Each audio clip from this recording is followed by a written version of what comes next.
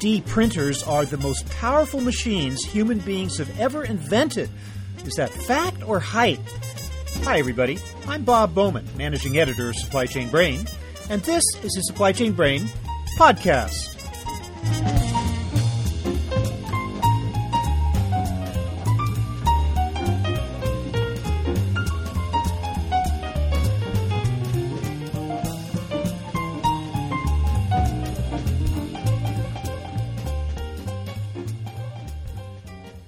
That statement comes from attorney John Hornick, author of a new book called 3D Printing Will Rock the World. He joins me on this episode to talk about the development and promise of 3D printing.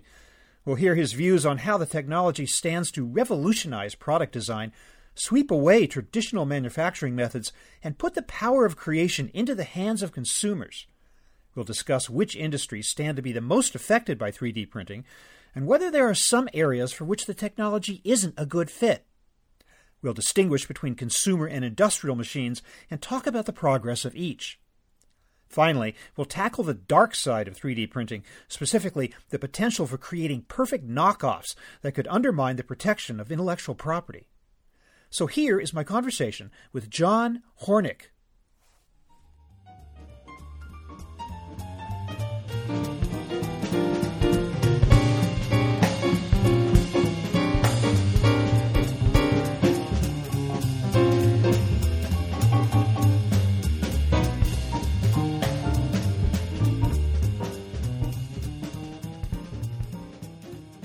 John Hornick, welcome to the program. Thank you. It's my pleasure to be here. Why do you believe that 3D printing is bringing about what I believe you call the next industrial revolution? Well, I can't take the credit for that. I think there have been a lot of other people who've called it that, including The Economist. But I believe that it is going to lead to a new industrial revolution because it's a fundamentally different way of making things. Instead of having a factory full of machines that maybe you have 10 or 12 or 15 machines to make a particular part or particular product. Here you have one machine that can make the entire part in one build. So you're eliminating a lot of machinery, you're eliminating a lot of labor. And when you eliminate a lot of labor, you shift the place from where the part can be made from, what we have today is mass production in countries with low labor costs. We can shift that to making things closer to where they're needed, because there's not as much labor involved. I think people are confused when they hear about 3D printing at this point, though. They either envision machines that are in plants doing this, or they envision like the home printer, where you can print any number of products out on your desktop. And I'm wondering, which of those are we really talking about here? Or is it both, or a combination, or what exactly? Well, I'm mostly talking about the industrial side, and you're right, there's a lot of confusion among the public on this point. Most people in the public believe that 3D printers are little machines that make Yoda heads. And that is one type of 3D printing. It's a type called material extrusion. And there are industrial versions of those types of machines as well. But there are about 7 basic different types of 3D printing technology, and they range from those extruder-type machines that everybody's familiar with to really big machines that make metal parts that cost up to about $5 million. Now, the consumer machines, they are also being used in industry, mostly for designing and for prototyping. And eventually, probably the technology on the consumer side and on the industrial side will start to come together. But right now, where I see the revolution in industry will come mostly from the industrial machines. So which industries do you think are most promising to adopt 3D printing on a large scale first? Well, the ones that are already adopting it on a large scale are automotive, aerospace, and healthcare. And probably where most people will see an effect in their lifetime in the biggest way is in the healthcare field, because there are all kinds of things that are being done there. Printing of prosthetics, and it's being used in reconstruction, and there are efforts being made to 3D print organs, and there's tissue that's being 3D printed that can be used for drug testing. So we'll start to see big changes and big effects there. But also in the aerospace field, it's really perfect for aerospace because a lot of requirements in the aerospace field are for high-quality parts, but maybe not a lot of them. Maybe you don't need 1 million parts. Maybe you need 100 parts or a couple of thousand parts because you're only making a small number of engines, for example. So it's perfect for that industry as well. And then in the automotive industry, it's being used mostly for design, for making jigs and fixtures that are used somewhere along the production line.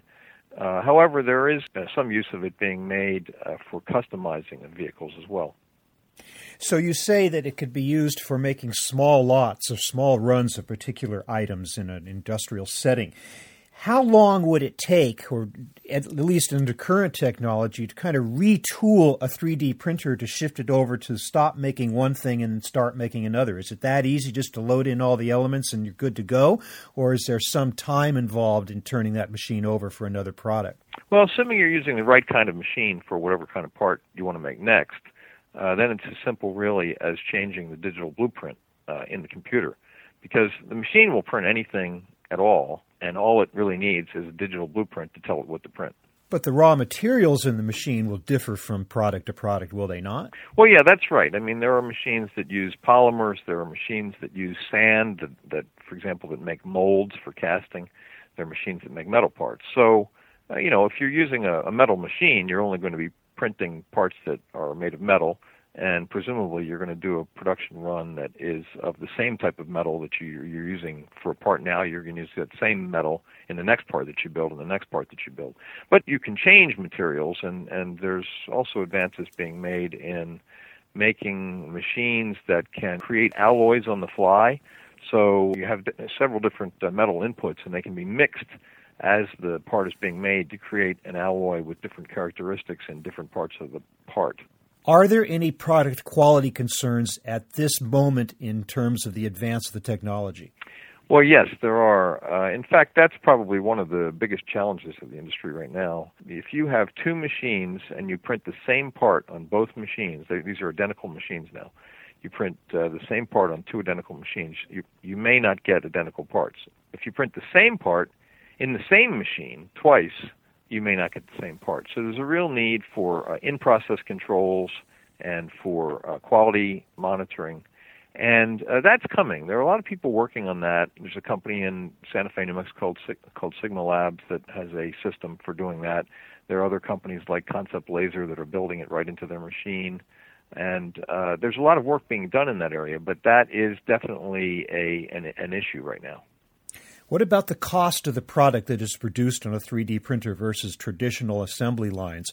At this point, is it cheaper, more expensive, or what's it going to look like going forward?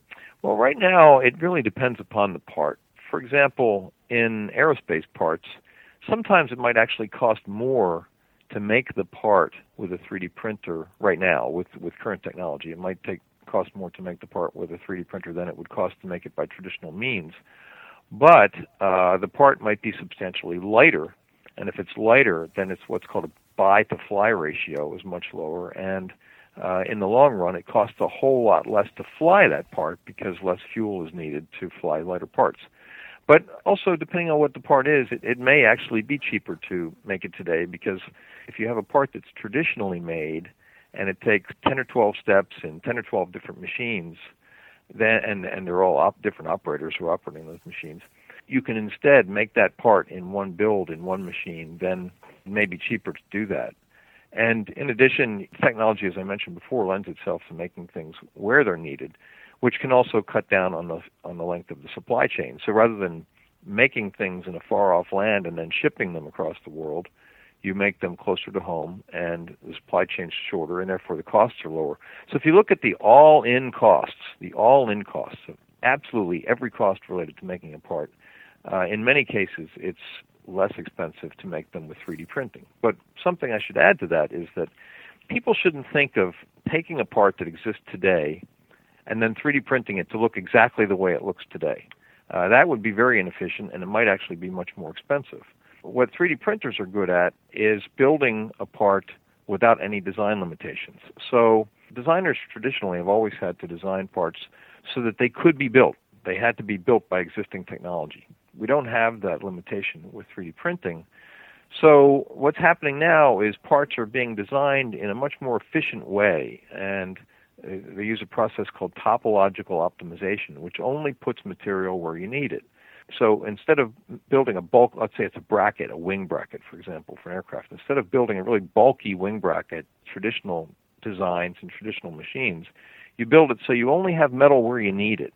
And when you do it that way, then you also save money, and it can make the part less expensive than by doing it by traditional means. And you're not compromising the quality of the product either, I take it, by putting the metal where it needs to be. Well, the process of topological optimization calculates where the loads are and presumably puts the material where it's needed. So the answer to your question is that it wouldn't compromise. However, the traditional parts, if you're talking about aerospace, for example, traditional parts, traditionally made parts, they've had to be qualified, and they have to be safe. And so if you were to make that same part with 3D printing, well, it may be just as safe, but maybe it hasn't been qualified yet, and that could take some time. What would the footprint of a factory look like that is engaged in 3D printing as opposed to today's traditional assembly line? Larger, smaller? Just what would that look like exactly? Well, today's machines lend themselves to being in smaller factories where maybe you have one 3D printer of one type and one 3D printer of another type, or maybe you have a whole room full of the same type of 3D printer, and you could have a mix. You might also have a traditional machine shop where they have some 3D printers on the floor that are there to supplement their manufacturing methods. But in the long term, I think what you're going to see is, well, something that John Murray, he's the president, CEO of Concept Laser, he calls the factory of the future. And you'll see basically small factories, not huge factories like we're used to thinking of traditionally. Instead, you'll see much smaller factories which will be outfitted with 3D printers and robotics. And the robots combined with the 3D printers will move the parts around the factories. And there may not be a lot of people working there. Of course, there'll be people involved in servicing the machines and developing the machines and software and that sort of thing, and the materials. But the factory itself might not have a whole lot of people, but it won't be as big as we're used to thinking of. Well, this is the question that I think occurs to most people in the general public when they hear about this, and that is the number of people and the impact on employment levels in plants. Robotics obviously already is taking us in that direction.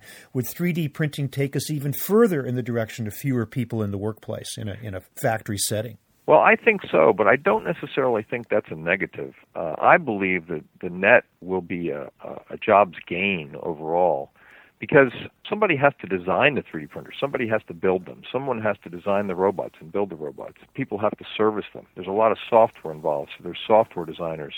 This is really like a software designer's candy shop. It's a place where all kinds of software that's never been written yet can be written. And so I think that the overall gains, there will be overall gains, I believe, in jobs. But the analogy that I always make is to the horse. When the horse was the major form of transportation in the world, we had all kinds of horse-related jobs. And when the automobile came along, all of those jobs were lost. But think of all the jobs that were created by the automobile that no one could have even conceived of when the horse was the major form of transportation. I think the same thing will happen here. A lot of jobs that we can conceive of or that we know of now, they may be lost, but a lot of new types of jobs will be created that we can't even see them yet because it's still a technology that's being adopted. Although I will say that there are already a lot of startups out there that are trying to take advantage of this technology. But you do believe that 3D printing will lead to more near sourcing of production, do you? Well, that's one of its strengths. It's really most efficient when you use it to make parts or products closer to where they're needed. And you're able to do that because there's less labor involved. I mean, we can't really do that now. I mean, it used to be a long time ago. You know, we used to have smaller factories spread out all over this country and in other countries as well. Then factories got bigger and bigger to take advantage of economies of scale and other efficiencies. And we stopped thinking of small factories. We started thinking of big factories. But 3D printing really lends itself to being in small factories, and we already have that, really. The factories in the 3D printing industry are often called service bureaus, and I call them fabricators. And there are already hundreds of these around the United States. So it's not as if this is something that may happen. It's something that is already happening, and it's been happening for quite some time. Are there any major categories of products or industries that you think would not be appropriate for the application of 3D printing? Sometimes I think about that, and every time I think about an industry that maybe it wouldn't be, I think, well, never say never. It's always possible, I suppose. One area that I thought for a while might not be appropriate would be pharmaceuticals, for example, because there are so many controls involved. You have to make sure that there isn't misuse of them, and they have to be safe and all that. But there are companies out there now that are working on the 3D printing of pharmaceuticals, and what that will be for, it will be used for customization of pharmaceuticals. I mean, there's really, right now, pharmaceuticals are kind of already made with an additive method, meaning that you add material until you have a pill or a capsule or something, which is a type of additive manufacturing. But it will be used, I think, more for the customization of not only of pharmaceuticals, but of the delivery mechanisms for pharmaceuticals. Maybe there are areas where it wouldn't be used, maybe more in food and drink, for example. They're already additive in a way, so they might not lend themselves to the type of 3D printing that we're talking about now. And do you see the parallel development of consumer machines, too? Do you think that's going to be a really strong trend in 3D printing? Well, there already is a strong trend in the development of consumer-grade machines. And in the industry, a consumer-grade machine is viewed as a machine that costs less than $5,000. And an industrial machine is viewed as a machine that costs more than $5,000. So on that consumer side, over the past maybe 4 years or so, there's just been an explosion in the number of companies that are making these consumer-grade machines. And most of them don't cost anywhere near $5,000. They cost mostly in the range of $500 to $2,500. And there are probably about over 300, maybe over 350, maybe even more companies around the world, all over the world, that are making consumer-level machines. And some of those machines are very basic, and some of them are more sophisticated. There are some companies that are focusing on making consumer versions or scaled-down versions, less expensive versions of some of the really expensive industrial machines.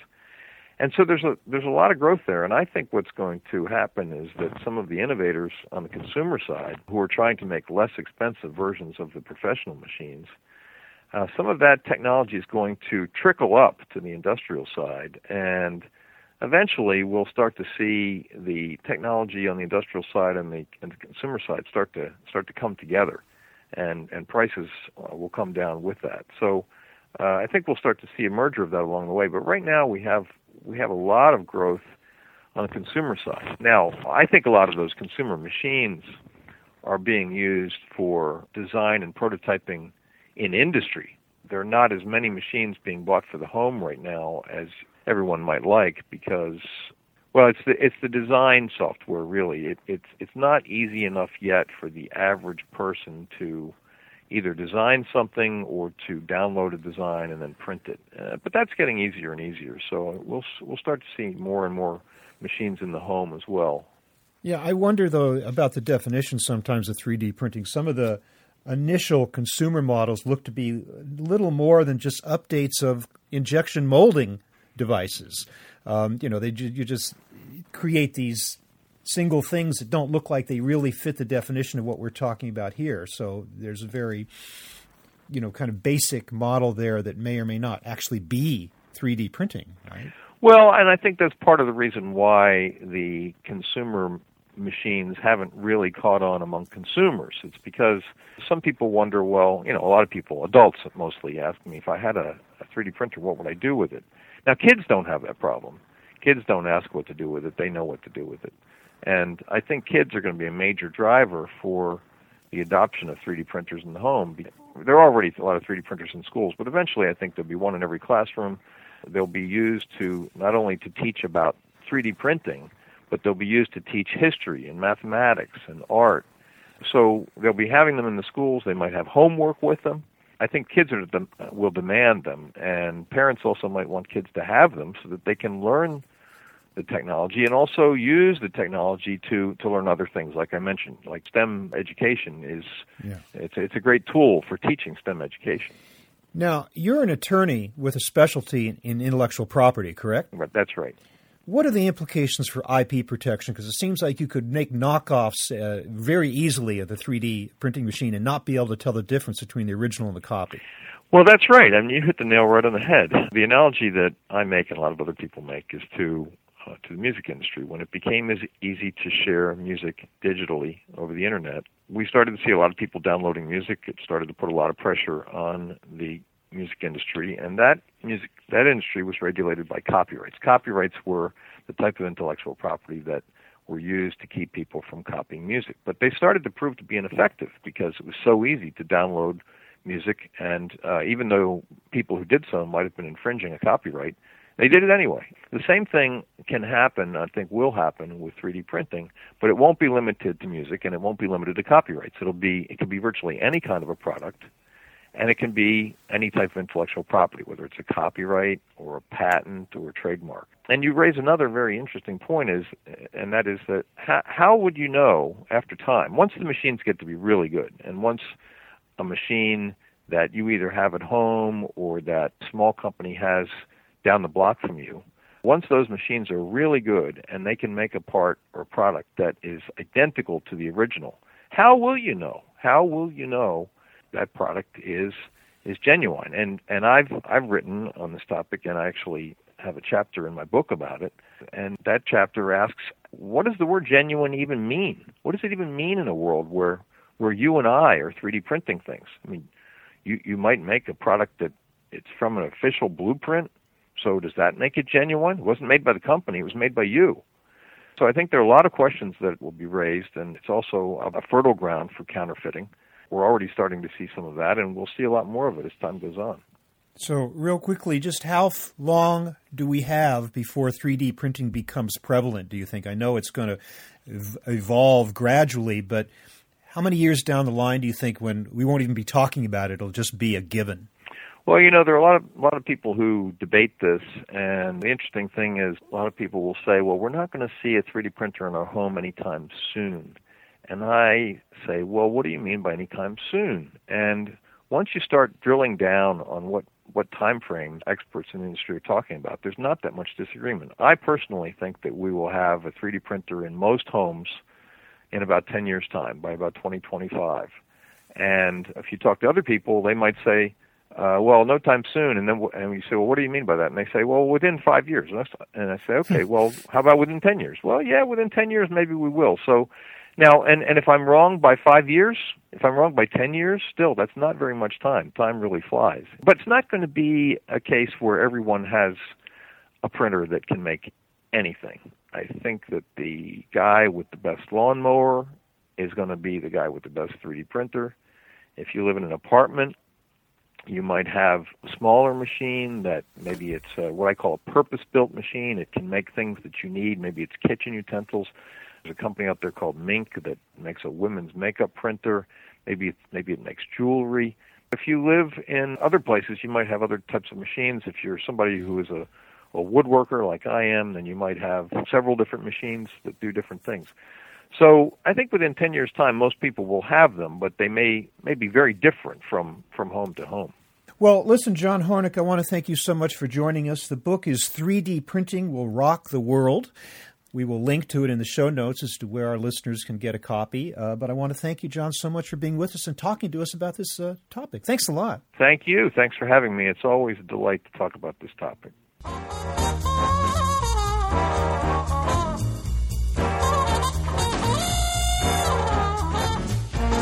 That was my conversation with attorney John Hornick, discussing his new book on the 3D printing revolution. We're online at www.supplychainbrain.com, where we post a new episode of this podcast for streaming or downloading every Friday. You can also read my Think Tank blog, watch thousands of videos, and access all of our other content, including the digital edition of our magazine. Look for us on Facebook and LinkedIn, and follow us on Twitter, @SCBrain. You can also download and subscribe to the podcast on iTunes. Got any comments or suggestions on this or any episode? Email me at rbowman@supplychainbrain.com. See you next time.